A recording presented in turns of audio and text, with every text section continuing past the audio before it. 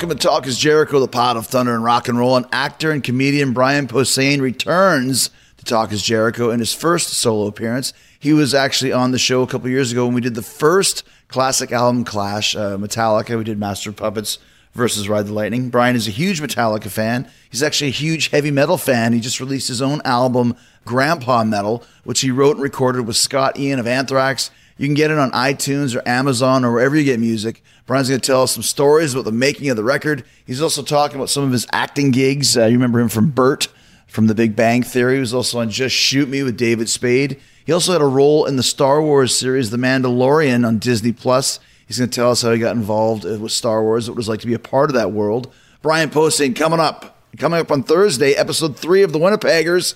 Dave Spivak and Rybo join me again on YouTube and Facebook Live for another hilarious 30 minutes of mayhem. This week it is near-death experiences. Dave almost drowns in front of a girl that he's trying to date. Rybo almost flies off the edge of a ski hill. And I get held up in the deserted outskirts of Mexico City. All of us trying to pick up chicks and almost died as the result of it. So check that out. Near-death experiences on the Winnipeggers this Thursday at 9 Eastern on YouTube and Facebook Live. Plus, I'm going to have the Saturday night special. I'm going to do my best to have it one way or another. Fozzie's actually playing a show, our first since the cruise in January. We're going to be at the original in Minot, North Dakota, one of 4 shows that did not get canceled due to coronavirus. We're playing tomorrow night, Thursday, at Riverfest in Fort Madison, Iowa. Friday night, the 7th, in Sioux Falls, South Dakota, at the District.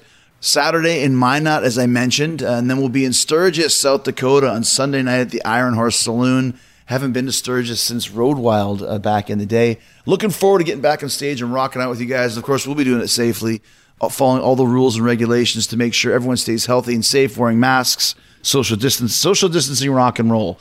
It could be the new AC/DC song. Everything is going good, though. We're excited, and I'm going to do the Saturday special one way or another. We'll figure it out, and I will keep you guys posted. I'll probably give you an announcement on Friday or Saturday at what time we're going to do it. Wi-Fi pending, if Wi-Fi allows me to do it. So anyways, come rock with Fozzie, and we'll see you this weekend one way or another. Tickets at FozzieRock.com, Saturday night special, YouTube and Facebook, Winnipeggers at YouTube and Facebook, and Brian Posehn right here, right now on Talk is Jericho.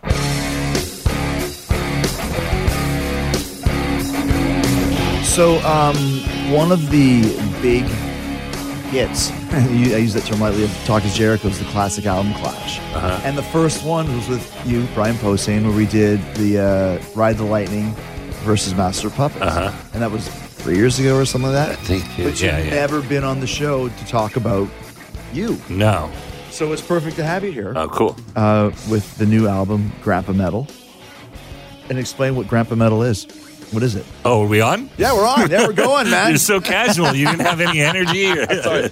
There he is coming up. Brian Posehn coming up. Well, the record is Grandpa Metal, but the song, it's a totally different thing. The record, I had come up with the title, and it was kind of like talking about anybody our age or our age-ish that's been into metal since the 80s or whatever, and then is sort of grumpy about it and just is like, doesn't listen to new stuff. I do, but, it was kind of about that. And then I'd been calling Scott that for a while. I was going to say Scott Ian. Yeah, so since you know him, he's like that. He hasn't liked a new band since The Refused. So, which is what, 97, 98? Wow. I'm not even sure. Wow. It's been a while. Yeah. So I still check out new bands all the time. And, of course, it's Maiden, Metallica is my main stuff still. But so it became that. And then once I landed on that, and then the song just became, let's just bust his balls. So it just became a series of old man jokes about Scott. How he has to use Life Alert to get out of the pit now and stuff like that. It was all, he invented moshing, but now when he stomps, you hear his diaper sloshing. And it's all like old guy jokes. Uh-huh. And he loved it. And so then, like, in the song, we actually play off each other. He's, it's kind of call and response. And then the rest of the record, I had done these songs with Scott, and I always wanted to do like a full record. We had done for Relapse, my comedy records. When I signed with them, it made sense to do music too. So like 16 years ago, I did this song called Metal by Numbers, and it was making fun of like all the metalcore bands in the 90s where it just sounded like everything sounded the same. There was like a Maiden part, a Metallica part, a breakdown, and then like a clean vocal part. So we made fun of that, and that went well. And then we did this More Metal Than You on my last comedy record. I remember that, yeah. Yeah, and so when we did that, I was always like, oh, this would be fun to do a full record and just have a comedy metal record where it makes fun of all these different tropes or different cliches in metal. So there's like a Satan song, a Viking song. There's a song about my wiener. You know, it's just like everything that like bands Cover of Take On Me. Yes. Right. Zetro singing Take On Me, something I never thought I would hear. Yeah, I did it for you. Well, thank you, sir. Yeah, and that was just like, that cover came from, you know, I've always felt like any song would be better if it's metal. I've been a metalhead since I was a teenager, and I really hated pop music as a teenager. Like, to me, it was like, it was trying to piss me off. Like, it felt like an attack, you know, pop music, because it was so, like, not for my ears, and everybody loved it, and it was always invasive. And so that was a song where it's just, you know, it's been an earworm since I was a kid. And I was like, well, let me fix it. Let me make it the way I'd like to hear it, and get Chuck Billy and Zetro. And then, you know, Rob Cavastani did the solo from Death Angel. Death Angel, yeah. And then Jill from Huntress. Were you familiar with Huntress? But I actually gigged with the Starbreakers, which cool. was Jill's cover band. Yeah. They did a show with Nita Strauss. Yeah, exactly. Alice Cooper, Yeah. and she was the singer. And Yeah, she yeah. has since passed on. Yeah. But that's crazy that you have her on the record. Yeah, I have her on 2 songs. And so, like, the record took so long to make, but, you know, I've known that, well, now at least people get to hear, you know, kind of this. It's kind of her last. The last stuff she did. Last yeah. vocals, yeah. Yeah, and she was real funny on this one song I did. I did a song called Goblin Love, where it's just her and I, like, meeting on a dating app, but doing goblin voices. It's like a goblin dating app. As you do. Yeah. Well, I just wanted to, because that's like a black metal thing, too. I don't know how into black metal you are. To me, some of it is kind of silly, because the singers are so not even sounding like humans anymore. You know, terrible. Some of them even dressed stuff. like goblins with yeah, the mortis with the nose that and dude, stuff. Yeah. So it was making fun of that kind of thing. Well, not really making fun of the music, because I love the music so much that it's, but, you know, sort of busting its balls, if, you know, but really I wanted to make just a funny love song. Do you feel, when you talk about pop music, do you feel the same way now? Because, like, for example, when I was a kid, like in junior high school, that's when Duran Duran were at their peak. And I hated Duran Duran because all the chicks loved them. To the point where I even made a shirt with paint. I remember taking a paintbrush, Death to Duran Duran. I love it. Didn't get any dates. The bigger chicks used to beat me up because of it. But now I look back, like, Duran Duran's pretty awesome. Like, what's my problem? I actually like Duran Duran. In high school, I didn't like new wave, but yeah, they're a band that I've come around on. But the pop, I haven't. Okay. So Madonna and Michael Jackson have not won me over. Okay. They were the big ones in the 80s, and I still, like, never liked Michael. I jacked it to Madonna, but I didn't enjoy her music. Take that, Madonna. See, there's a mental image that you're going to live with for the rest of your life. High school me, not now, not me now. I'm much skinnier and had long hair, and my hair was pretty. Did you have long hair? I did. Oh, yeah? Yeah. Lost it in the 90s. I moved down here, and I was still trying to hold on to it. I was putting it in a hat and pulling it through, and, right. You know, doing the ponytail thing. And the girlfriend at the time was just like, she was a costume designer, and her friend was a makeup person on TV. So they just took me one day off of work and gave me a new, what do they call that? Overhaul makeover. Yeah. They were friends and said, "Come here, buddy." Made me cut my hair and put different clothes on me. You're in Hollywood now. So when you do the record, like you said, like Grandpa Metal, because the concept of a comedy record, really popular kind of in the 80s, you know, with Eddie Murphy and Robin Williams and that stuff. Is a comedy record the kind of the same vibe as an actual band's record now? Are people still buying them? Are they listening to them? Not really, and that's the thing. I wanted this to feel like a throwback. I wanted it to be that I'm hoping people will sit down and put their headphones on and listen to this thing all the way through. That's the way I produced songs it all the way through. Yeah, there's a couple of sketches. There's little links that link the songs together in the beginning, and then there's a sketch with Weird Al in the middle. That's great. And So I wanted it to feel like a headphone record, like Cheech and Chong or whatever you listen to, Rush, Van Halen, all that stuff. But yeah, it's cool too because you said you're such a metal fan, and here you are, having all these dudes that you admired now playing on your record. And they're mutual fans too. That's the cool thing about it. Yeah, well, it's cool. You know a lot of the same people we know. It's still not lost on me that I know dudes in Metallica. I didn't get any of them on the record. Yeah. But you know what I mean? The fact that we know the people we know and we were fans. Right. And they get that. And it's surreal to me that, Chuck Billy was a guy that was like, hey, when you do your next, because I had already recorded songs and he knew. He had already asked. He's like, hey, can I be on one of your next songs? And I was like, holy shit, like that guy. I've liked Testament, since they broke. Right. So it's not lost on me. And it wound up a lot of just calling in a lot of favors. Yeah. And it really, for me, it really fleshed the record out. Like getting Gary Holt on a song that's about Satan and about Slayer just totally fits. Yeah. And, there's a lot of things that just happened. And I'm like, oh, the record... If that hadn't happened, it wouldn't feel like this, It's just, do you write the songs too? Yeah. So you play guitar? No. Okay. So Scott writes all the music, and I write all the lyrics. Gotcha. But we write it. It's pretty collaborative. Like I'll come up with the concept, and then he'll start writing riffs. Like with the Satan song, that was the first song we wrote on the record. But it was like, here's this concept: Satan is kind of a dick. I want to make fun of the tropes of metalheads loving Satan. And so he just started writing those riffs, and then we sat down together and fleshed it out. Some took longer than others. This is just another example, because your career is just all over the place in a good way. Like, you always pop up in places that you would never expect. Like, I was watching Mandalorian, I think I texted you, you're in the ice and get eaten by the ice monster, like, just randomly, I was posting, here he is again, and now he's on, The Big Bang Theory, and he's over here, he's over there. So you've done a great job of diversifying yourself in Hollywood, which is not easy to do. Right. With a career that's spanned 25 years, 30 years at this point. Yeah. Yeah, well, it wasn't intentional, though. Part of it was I just got to stay working, and I think you're a little bit like that. Because I see some guys that do what you do that don't do all the other things you do. Right, I think you and I have a little bit.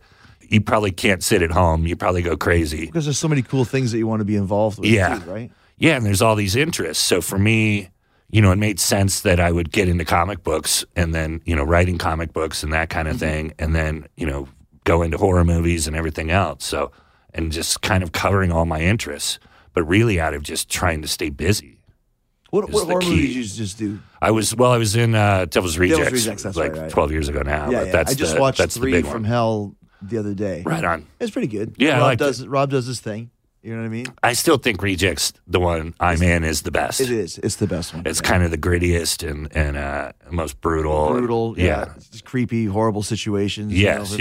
But did you start as an actor or as a stand-up? Stand-up. And so I moved down here to Los Angeles from San Francisco in 94.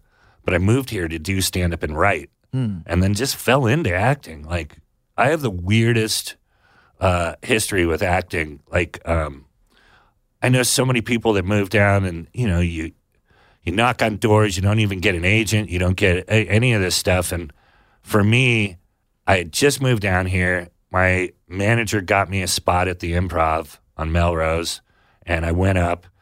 I get off stage, this casting director goes, hey, that was really funny. What are you doing tomorrow? And I go, I don't know. I was going to sit around and get high. And she's like, well, come to this audition. I went to an audition, and I got it. And then the next day, I was on a sitcom. Which one was that? It was Empty Nest, but it was a walk-on part on the show. But the point is, it's not supposed to be that easy. You know what I mean? And so then I was like, this acting stuff. And then next thing I knew, I had a page full on IMDb of all the sitcom shit. There's people out here that's come for years that can't get a gig. And you're like Ashton Kutcher. Shows up first audition is 70 show. Oh, I didn't know that. Oh, yeah. His first audition ever was 70 show. That's amazing. Right? And that never happens. That does not happen. To get a 10-year gig like that or however long in a career. Yeah. For me, I still had to work my butt off.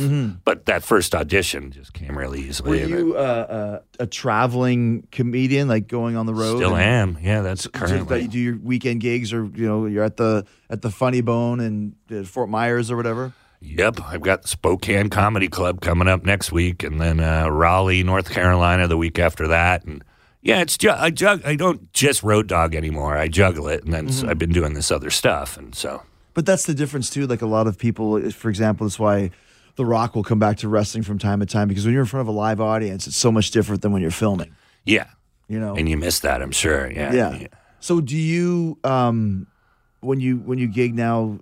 Do like 3 or 4 days in a row and stay in the city, or is it one show? Well, I do both. So I was just in Orlando and Tampa overnight. So I just did a one-nighter in Tampa last Saturday. Oh, wow.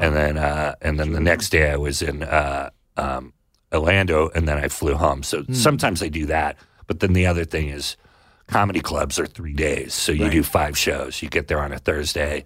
You do 1 show Thursday, 2 shows Friday, 2 shows Saturday, and then you fly home. So when you I do both. When you first started, who was there some influences or some guys that helped you kind of learn the ropes, so to speak? Yeah, I don't know if you know his name. He wound up being a big improv guy on that Drew Carey show. Whose Line Is It Anyway? Greg Proops was my guy. He was a real smart guy in San Francisco, and I liked him because he didn't give a shit what the audience thought. Well, like he wanted to kill. But also, if like their politics didn't line up, he did not care, and he would just double down. And I liked that. There was something kind of punk rock and metal about the way he didn't care, and that was appealing to me. So like, and then other guys, it was really like my friends or my biggest influences, like Patton Oswalt, and the people I came up with, like the guys I met in the '90s in San Francisco that I still look up to. Dave Attell came out, from New York and was doing sets, and I've been a fan ever since. And I don't do what Dave Attell does, but I look up to it. So what's your style of comedy that you said?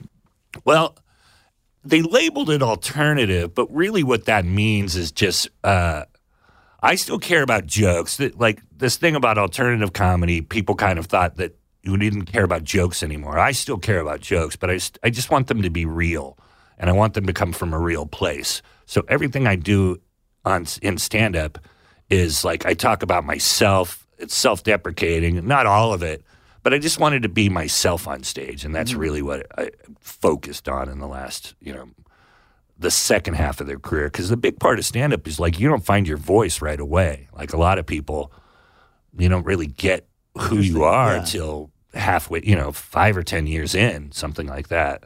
That's interesting. So 5 or 10 years to figure out kind of what your style that you're most comfortable with? I think so. That's what, there's some people that do it quicker. There's like the Aziz Ansari, which is kind of like what you were saying about Ashton. Aziz, I think, did stand up maybe 2 years and he broke. Boom, yeah. That doesn't happen very often. But like he found his voice right away and then broke. Like, because sometimes, I feel like I haven't seen too many people. I have seen some people break too early, and then they kind of don't know what to do. They don't really even know what their voice is yet. So then they just kind of double down on whatever the audience liked, if that makes sense. It does make sense. But when you're talking about, like, I remember seeing Seinfeld, for example, on David Letterman in like 86, 87. It's the same Seinfeld that he is now. Right off the bat, this observational, everyday humor. It's like, that guy's really good. So some people can kind of capture that kind of instantly.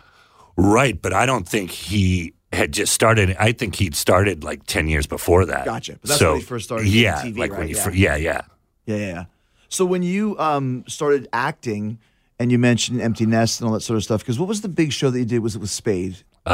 Just Shoot Me. And that was, you were a regular on that. Recurring, right? yeah. Is that your biggest gig that you've had, or have you had other ones? Sitcoms, yeah, and I was a regular on the Sarah Silverman program, which is indie cred on Comedy Central. But 3 years of that, and then Big Bang, I was just recurring on that too. But that's where I go to every airport now, and old guys in MAGA hats, or old, it doesn't matter what the affiliation is. But there's old people love me now because I was on Big Bang Theory, which is hilarious to me. Well, it's when I did Dancing with the Stars, my biggest fan base was 50-year-old housewives. You know what I mean? I remember when you did that. Yeah, from that time frame, it's like, oh my God, at the grocery store. Every Right. time at the grocery store, you know what I mean? But you've got such a distinct look Mm-hmm. and voice, so it's easy to kind of pick you out. Right. But it's funny to me because my stand-up is so not for everybody.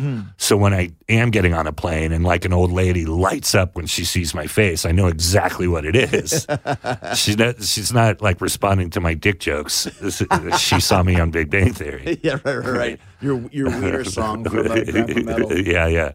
So when did you start becoming friends with Scott and the Anthrax guys and those type of guys? We met 99 or 2000. They were at the House of Blues, and it was just one of those shows. My wife had just seen Sepultura with me, so she didn't want to go see Anthrax. She's seen Anthrax a million times since. Is your wife a metalhead? Because I know she goes to a lot of shows with you. But yeah, she'll go. She's more of a rocker. Like we'll go to the Stones and McCartney, that sort of stuff. That's what my wife. My wife was more into Scorpions and Van Halen, There you go. and then If it's fell into Kiss, everything else. you know. Yeah, loves Kiss, it's Rush. All her boyfriends have Wow. loved Rush. I know. I That's got rare. super lucky. You're really lucky. You got a wife that likes Rush. And I hated that she would say all my boyfriends liked Rush. And I was like, I don't want to know about all your boyfriends. Right. But I got lucky. So, but that night,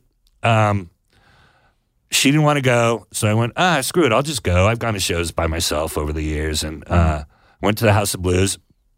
I meet one of Scott's roadies. This guy used to work for him, Bill, and he comes up to me and goes, hey, do you know Scott? And I go, no, I never met him. And he goes, do you want to meet him? I'm like, yeah, absolutely.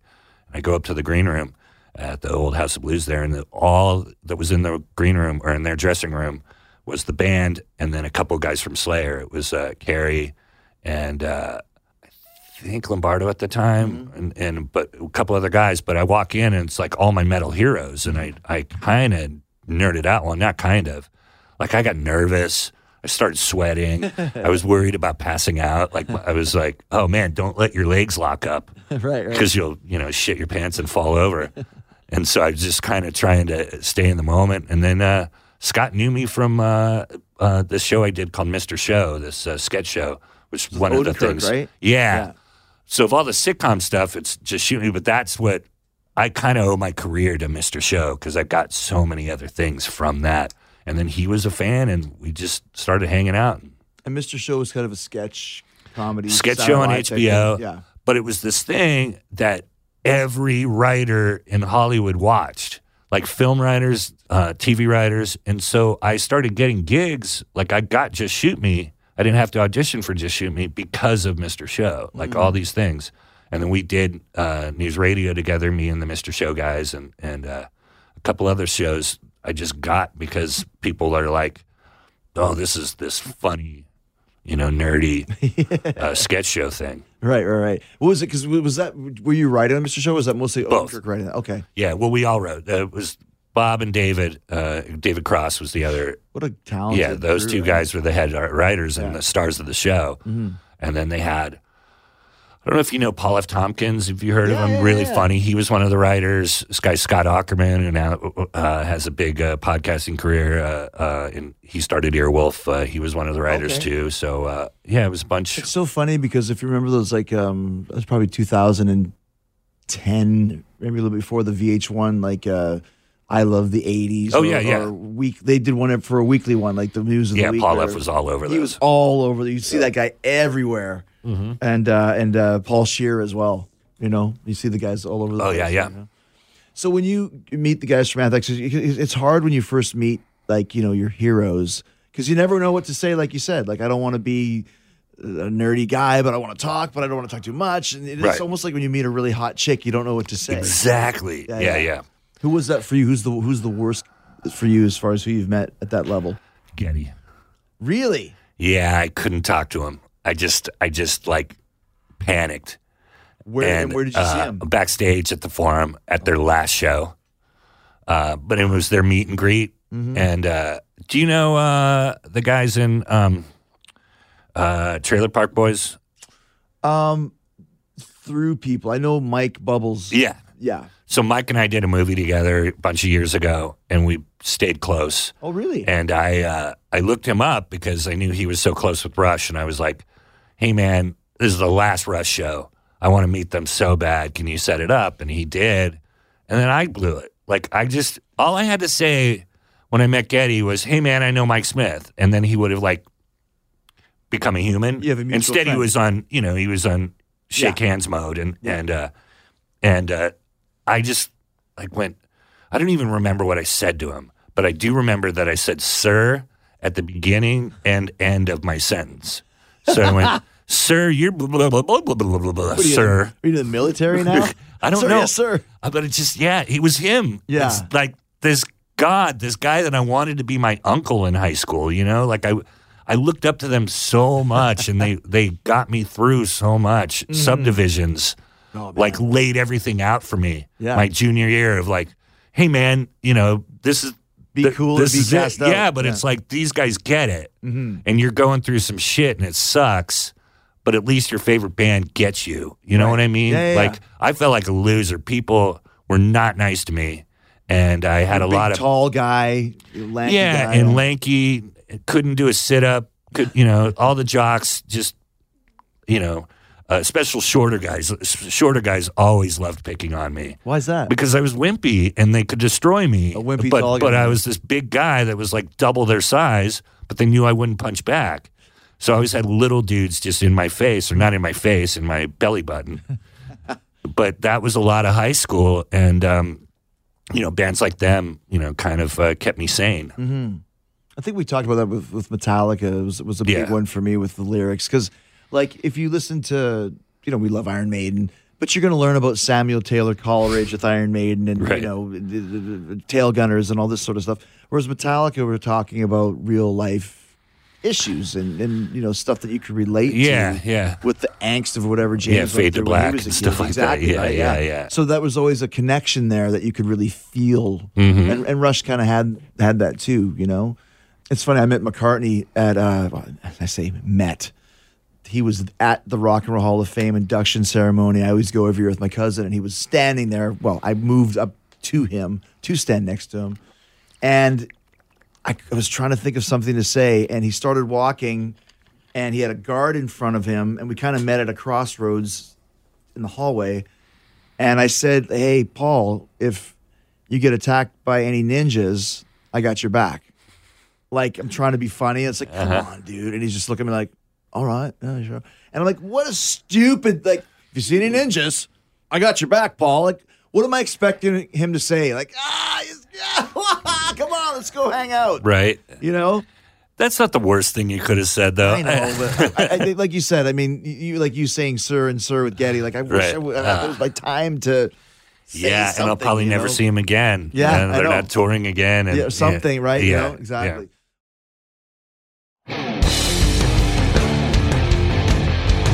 What other bands were you into in high school that really meant something to you? So many. I mean, like, that was the thing.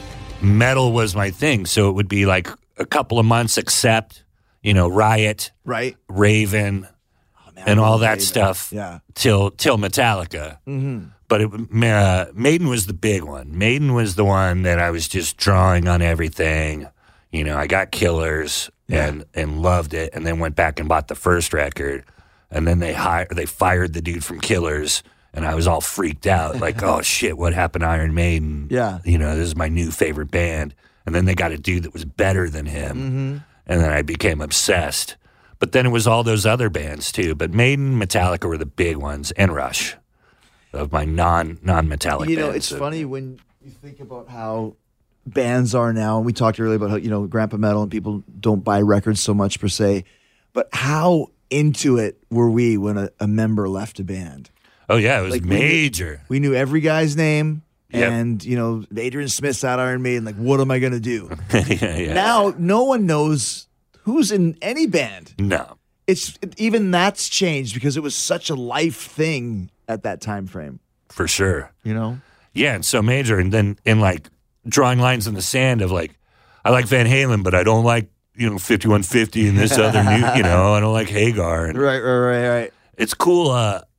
I don't know how much you play for your kids, but I've gotten my kid. He figured out on his own that David Lee Roth is talented. He loves, I'm Easy and all the, the solo stuff. Yeah, and I play that all Just the time. Gigolo, Yeah. And then, any of that stuff. But then he also gets, the point I was trying to make, like he likes Hagar, but he doesn't like Hagar it wasn't Roth. It was, he loves Roth and Van Halen. The only Van Halen my kid likes is Roth Van Halen. And how old is he? He's 10. Wow. And I'm like, I've done my job. like there was something where he heard Van Halen without Roth and was just like, what is this? And then, ever since he's like, it's only good with Roth. And I'm like, yes, buddy. Yes, buddy. It's funny you'll see as your kids get older, because of course we play music for them and they soak it in, and then they go to high school and my son still listens to, like, I'll go, his playlist is like, Judas Priest and like Dio. We were going to go see the Dio hologram show in Tampa. Then it got canceled, whatever. But it's like, I'm like, this is really cool that a 16-year-old kid in 2020 wants to go see a Ronnie James Dio hologram. You're lucky, from 1982, right? Yeah, I see other people that aren't as lucky as us. And I hope my kid is still like that at 16. I have a feeling he will be. Because you gave the right foundation, yeah. right? Because there's going to be the rap element. My son went to Post Malone, and right. Well, now with Post Malone and Ozzy, it's almost cool to allow him to do this. Right. But I like the fact that once in a while I'll hear like "Eagle Fly Free" by Helloween. Like, what are you listening to Helloween for? Well, because I like Judas Priest, and on YouTube now, if you like this, you might want to try this. You can see on the side. Right. Oh, that's cool. cool. One of the advents of social media and streaming is that they'll kind of turn kids on to other bands. Yeah, that's cool. When you were a kid, who was the first concert you ever went to? Y&T. Wow, big in the Bay Area. Yeah, right? yeah. So they played over the hill. I grew up in Sonoma, and they played the Petaluma Fairgrounds, and that was the only time, or the first time, I was able to convince my mom to let me go. And so I went with a friend of hers was going to the fair, and me and my buddy tagged along, and she didn't watch us during the concert, but she was somewhere. So at least my mom knew that this woman was in the same vicinity as me. Right. And then I started to get older friends, older sisters and brothers would drive us to shows and that kind of thing. So, but if you grew up in the Bay Area, and we're pretty much the same age, right? Mm-hmm. So this is thrash, the genesis of thrash happening basically in your backyard. But that was, at least I was driving by the time thrash was happening. Mm-hmm. So, were you involved in that scene? Yeah, I mean, a fan of it? Huge. Yeah. I told you, I got made fun of Metallica before they even broke. I don't even think they were on Elektra, but they were just hanging out one night. They had played the night before, and I was there to see Accept at the, Kabuki, the Kabuki Theater in SF. And they were all there, and me and my buddies were like freaking out. Like, oh, it's the whole band. Cliff's there, and Kirk's there, and Lars is there. And so we go up to him, and I've told this story, but Kirk made fun of me first because I said to Kirk, I go, dude, you shred. And he's like, shred? I don't even cook. And I was like, God damn it. I was just like, you were trying to be cool with McCartney. And that doesn't even make any sense. Yeah. Shred, don't even cook. What? I know. Right? And then Hetfield, I go to my buddies, or I go to Hetfield, but I like point to my friends, and we're all like brand new leather or denim jackets and patches and that whole thing. My mom wasn't even letting me grow my hair yet, but I might have had a perm. I may or may not have had a perm. An 80s perm. And to give it a little body, and then I go to him, I go, hey, my friends are starting a band. What do you think we should call them? And he looked at us and goes, Almost. And then Burton laughed in my face. And then I still liked Metallica. I mean, that was early. They probably had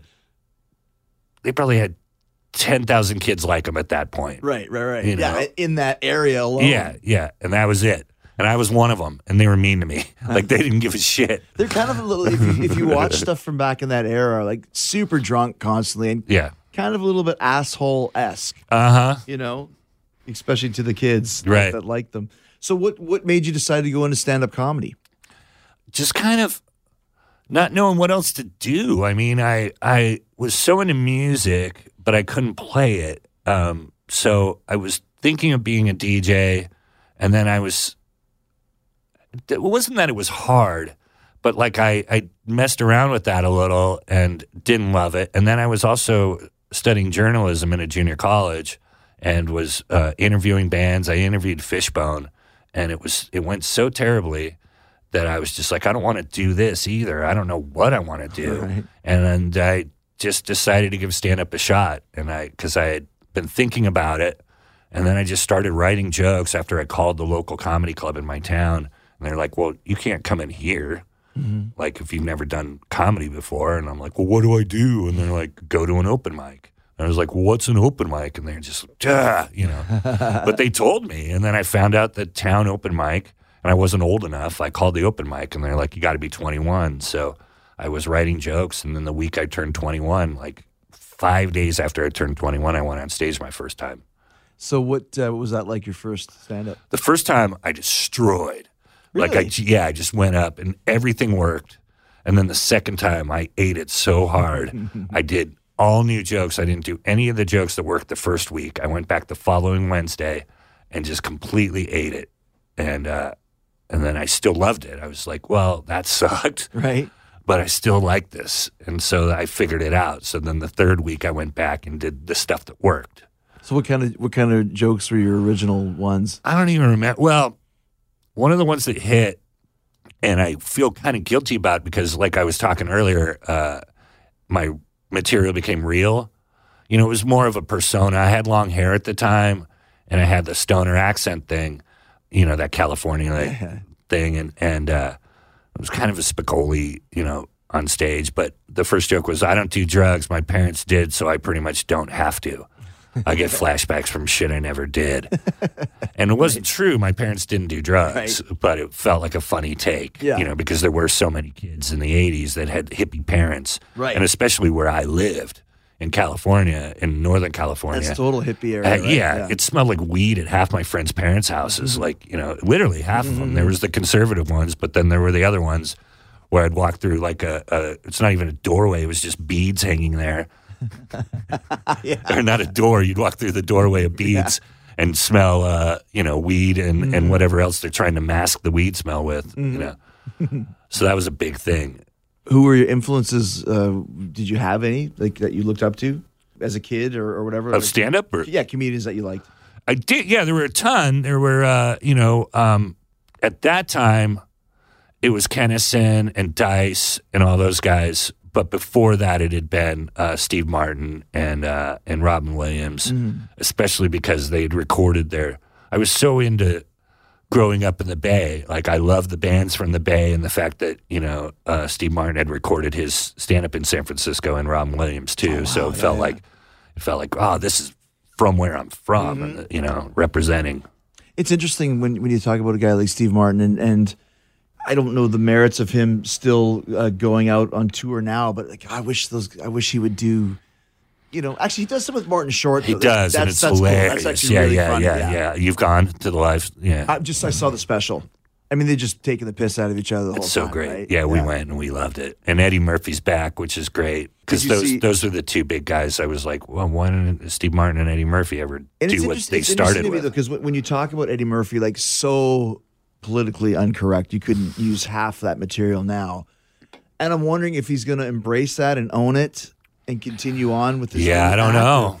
I mean, it's one of those things, like, it's going to have to be great because people have been waiting for so long, and he knows that.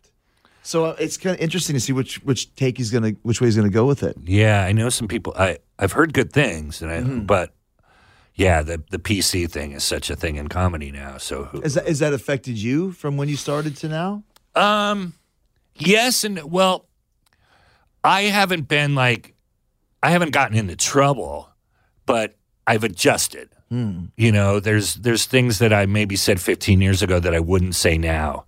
And like, you can't, right? Yeah, you can't really. And also my attitude has changed. There's a couple of things that I've grown up on. You know, I might not have been that nice to trans people when I was younger. Yeah. You know, because I just didn't get it. Right. And now, and I've met some, and I get it. And I'm also such an anti-bully, you know, because of my background as being a nerd. Punching down in comedy is something I will never do. Like, Meaning? punching down, going for easy targets, Oh, okay. low-hanging fruit, being a bully. Fat kids or kids with Yeah, glasses just or black whatever. kids or Just gotcha. whatever it is. But low-hanging fruit, just easy targets. I'll be mean to people, but it's going to be the hard targets, or I'll make fun of myself. Right. But I won't just like punch down.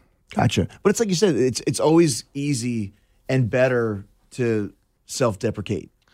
I think, yeah, and then you also keeps me out of trouble. Like, no one's going to go, hey, be nice to yourself. People do sometimes, though. Really? Like, there'll be, like, some goth girl in my front row that, like, has a crush on me or whatever, and I'm making fun of how gross I am, and she's like, no, you're cute. And I'm like, shut up. I just want to get through this. Yeah, exactly right. Come on, let me do my thing. Yeah. So let's talk a little about The Mandalorian and just how random it was. But it's a really cool scene. Are you a Star Wars guy? Huge. Okay. Yeah, so that was, and I'd been anti, too, since because I was such a Star Wars nerd, I had a period of hating it. Like, I didn't like the special editions. I didn't like the prequels. Because I just didn't like when he messed with anything. And then the prequels were terrible in my eyes. Yeah, I agree. But, so I was pretty vocal in my stand-up about it. And So that was part of your act. yeah, it was part of my act. But then I changed when the new ones came out. I really liked Rogue One. Yeah. And I've become a fan again. And a buddy of mine was the editor on it. And so Jon Favreau was casting it and said, look, I got this small part in the first episode, but I want somebody who's recognizable. But it's also a small part. A lot of actors are going to say no to this smaller part. And my buddy went, oh, no, I think Brian Posehn will do it. And he went, really? And then Favreau even asked Sarah Silverman, because he knows she's like one of my best friends. And he was like, will Brian Posehn do it? And she was like, absolutely, he'll do it. And I just got offered the part. And it came to me, my manager's like, it had a fake name, and will you do this? And I was like, what is that? And he goes, it's really this. It's really Star Wars. And then as soon as he said what it was, I knew what it was. I was like, oh, is it the thing Favreau's doing? It's the series for Disney Plus? And he's like, I think. And I'm like, find out. And he's like, yeah, that's what it is. And I went, okay, yeah, let's go. Did you mostly green screen that? No, so they don't use green screen. Or that's the first show to like step away from it. They have this whole new tech where it's these little screens that have the image already on, so you walk into the set and you felt like you're already on the ice planet. Oh, wow. And the only stuff that was green screened was like the arm that my speeder was on. So that, we had a bunch of like crew guys push me in the speeder, and so they're all green screened and and off. But everything else, it was practical. It felt That's so like, cool. yeah, it's the really fact cool. that you got to do that. It's interesting to me that, like you said, that he wants somebody recognizable, but a lot of actors wouldn't do it. It's like, come on, dude. I mean, unless I'm they're talking fans about it right now, right? Yeah, unless they're fans. I mean, I feel like a lot of actors would go, wait, how many lines? It's 5 lines? Nope. They have like that kind of thing. I don't really. Right. If it's funny, I'll go and do smaller sitcom parts. And then this thing was like, yes, of course. So let's talk about the special editions and just the changes that they made. Because like you said, it's like going back and repainting the Mona Lisa or adding like I want her to have, adjoining eyebrows or something now. It's like, it doesn't work that way. You don't do that, right? Right. Well, yeah. He did a thing because he was at a level no one else was at a level. No one else has been at his level ever. And the fact that he owned all that stuff, he was able to go back. But I don't think you'd want to see anybody like.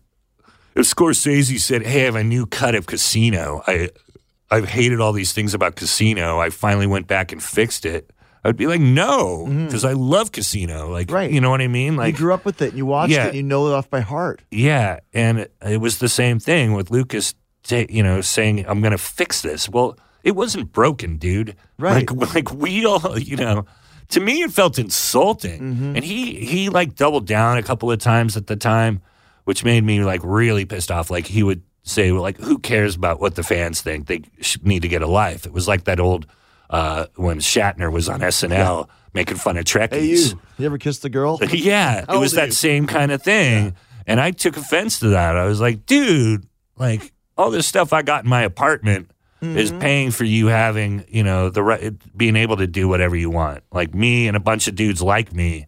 Because at that point, Star Wars was just really living off nerds at that point. It wasn't what it is now. You know, now it's so mainstream and worldwide. Right, But 20 years ago, it was still basically until he sold to Disney, it was not what it is even now. Even when the prequels came out, but the thing that bothered me most about the special editions is they changed the music. Which now talking nerd stuff, but when he goes into freaking Jabba's lair, that music is different. The Cantina music is different. Why? Yeah. Why did the licensing agreement with John Williams run out and you had to change it? No, it wasn't that. It was just he always wanted to tweak and The end, the celebration on Endor. Yeah, that it's music terrible. has changed. I can hum that song. The original or the it's gone. right. Dude, don't. I know. That really bothered me. And just even like cutaway scenes or like wide shots where he just like more monsters. Like I put more dewbacks in this scene. Who cares? Yeah. Did you used to collect the action figures, the dolls back then? You were right the first time. Well, there were dolls when I was a kid. Yeah. But by the time I was nerdy about it, they were action figures and they stayed in the box and I did all that. So but you didn't do it as a kid? No. Okay. Well, I bought them when they came out and then I got rid of them. But then I rebought them in the 90s when I started to get money from doing comedy and stuff. So you're a collector now? Yeah, I was collecting. Do you still? Now I collect vinyl now. It's changed. Like when my son was born, I stopped buying like nerdy figures and stuff, and now I buy them for him. Like he's into everything I was ever into. So that's been fun. Yeah, that's been really fun. Of like he's into Marvel, he's into DC, he's into Star Wars. We build Legos together. It's been a fun thing. So I now get the fun of buying shit for him. And then he opens it and ruins it, but I've gotten okay with that. Right, yeah. Now I collect guitars and big boy stuff. I have like 8 guitars and a ton of vinyl. But it's funny how vinyl has kind of saved the record industry in a lot of ways, And have you ever had any of your comedy albums on vinyl? This one is, yeah. And then I did one a couple of years ago, Relapse did a one-off. That's when picture disc. That's when you've made it. It's pretty cool. Hold your own album. Holding it in your hand, is a pretty great feeling because vinyl meant so much to me as a kid. Well, that's another thing that's kind of lost too. We talked earlier about band members and stuff, but the album cover, the liner notes, the lyrics, all of that stuff was once again so important. I really made even in the packaging for this, I did liner notes and I did all the lyrics. Like so in my vinyl, I've got that because I did want to have that feeling again. Yeah. Because Maiden was the best. Always had cool stuff. I remember just looking at Power Slave over and over, finding little things and How about Caught Somewhere in Time? Oh yeah, the same. That was the one that just had all the clues. Yeah, even more things on that cover than Power Slave. Yeah. But I mean, and that now an album cover is a little postage stamp on your phone when you're listening to the tunes. Right. When you're talking about your acting stuff, we mentioned Devil's Rejects and some of the sitcoms. What's some of the biggest things you've done, movie-wise?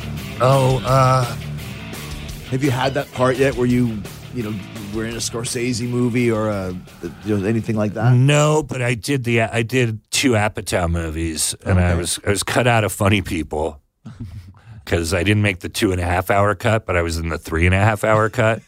That guy's insane. Right. His comedies are longer than anybody. And then I did his other, he produced it. It was a 5-Year Engagement, a Jason Segel movie. Yeah, okay. And that was one where I was like, man, I'm going to get to do movies now for the rest of my life. And then it didn't hit. Like that one, I feel like, did you even see that one? I didn't. I'm trying to remember who was the lead. Who was lead? Emily, the woman who's in is it Emily Blunt? She's in Jungle Cruise with The Rock coming up. I think it was Blunt. It was her and Segel. Jason Segel, and then Chris Pratt's in it. Okay. Kevin Hart's in it. All these people that have since broke, but 5 years ago when it came out, they hadn't broke yet, and or maybe it's longer than that. But I think it had it had a date movie stink to it. And I think guys stayed away from it because they thought it was just like Bridesmaids or whatever. Right. And Bridesmaids was great, but I think they thought it was going to be that style of Yeah, so I even had guys like, oh, my girlfriend dragged me to that, but I loved it. And I was like, oh, man, that's the one thing where I wish it would have been bigger.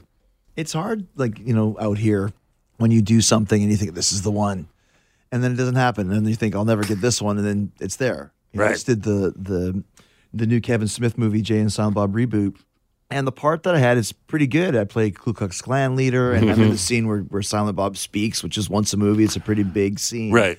And I'm like, okay, this is the one. On the credits, I'm in between Val Kilmer and frickin' Chris Hemsworth. Wow. Jericho, and Kilmer. Like, that's this amazing. is it. Uh-huh. Phone hasn't rang too much. Right. Yeah, you never know, though, right? That happens, yeah. Yeah. Well, I feel like I'm lucky. I always work. Mm-hmm.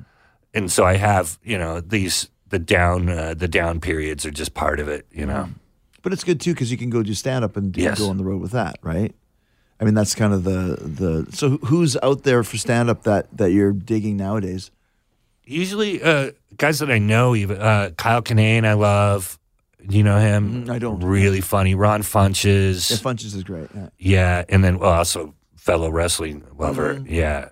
Has he done the cruise? He was gonna do it last year, but then he got some part and had to drop off, which happens, right? So yeah, and then Brad Williams and Patton and And Patton and it seems like Patton runs in the same circles that you do as well, as far as the Friends and all that sort of stuff as well, right?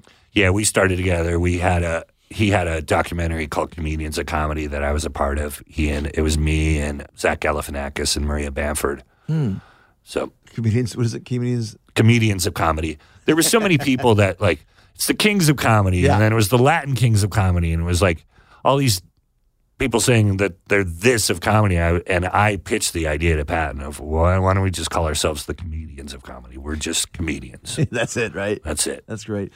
As we start to wind down, we're talking a little bit more about music. Who are your favorite bands overall? So it's still Rush, it's still Metallica and Maiden, and then it's Beastie Boys, the Pixies, who else? Van Halen. A lot of Van Halen still. AC/DC.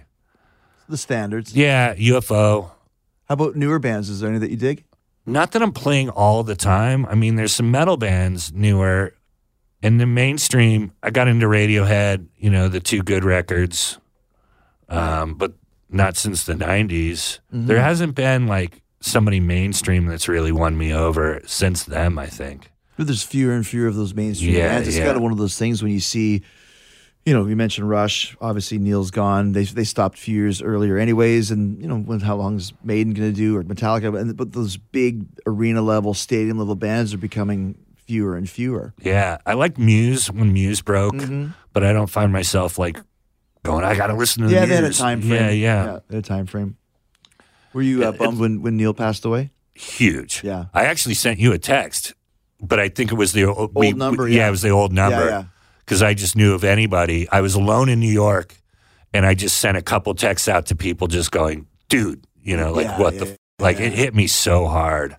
I felt we didn't know he was that sick. Nobody knew. No, and I still thought they were going to show up in Toronto and do 50 and just do one off. And I was going to take my kid and go to Toronto and go see the show. I still thought that I was going to get one do more. A residency or something, Oh, that would be great, at Vegas or something, yeah. I still thought we'd get a one-off. Yeah. They would do Toronto and maybe here, because they always liked here, too. I thought they'd come back to the Forum and do, one more Forum show. So it was a gut punch. And then, like I said, I was, alone in Brooklyn, and I just went drinking. And then I went to a bar, and all they had was I went to Duff's in Brooklyn. I know that place. Yeah, and so of course. And the only Rush they had on their machine, their jukebox, was Subdivision. So it was kind of perfect. It was that song. I think I know Portnoy did that, and Charlie and I were talking because we're pretty tight. And same thing. I put on Beyond the Lighted Stage, and then watch that through, and then just YouTubing Rush gigs, Rio. And I did a lot of that. So I went back to my hotel and I just sat on my balcony maybe I was smoking a joint and just watching Rush on my phone. And But it's funny because if you're not a fan of Rush or of music in general, it's like my wife, like Neil Peart died. She's like, who? The drummer of Rush? Like, oh, whatever. Like, but I'm like, you don't understand the monumental influence this guy had, not just on drumming, lyrically, from the band Rush.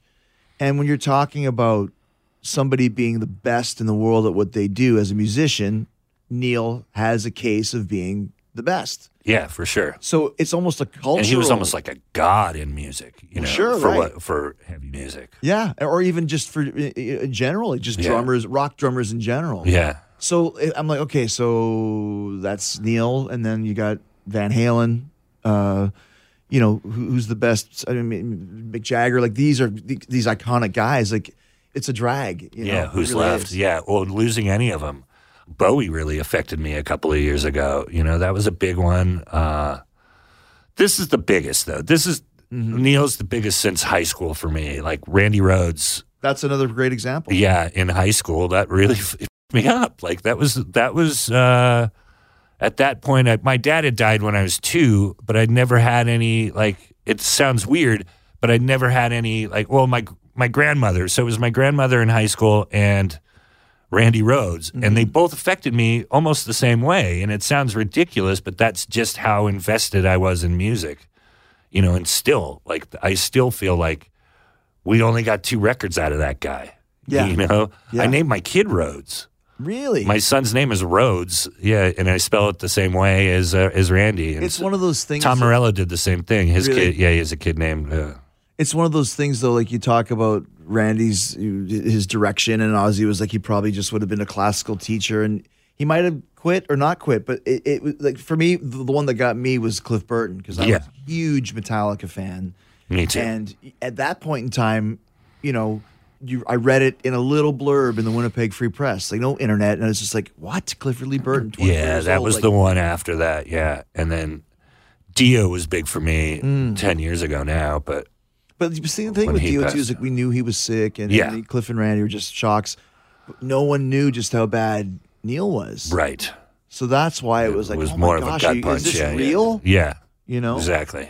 But that's just part of the love of music that we have. Or when Malcolm Young died, that was another one. You know, it's a kind of a total drag of these iconic guys. Totally. Which is it kind of sucks because it means that we're getting older too.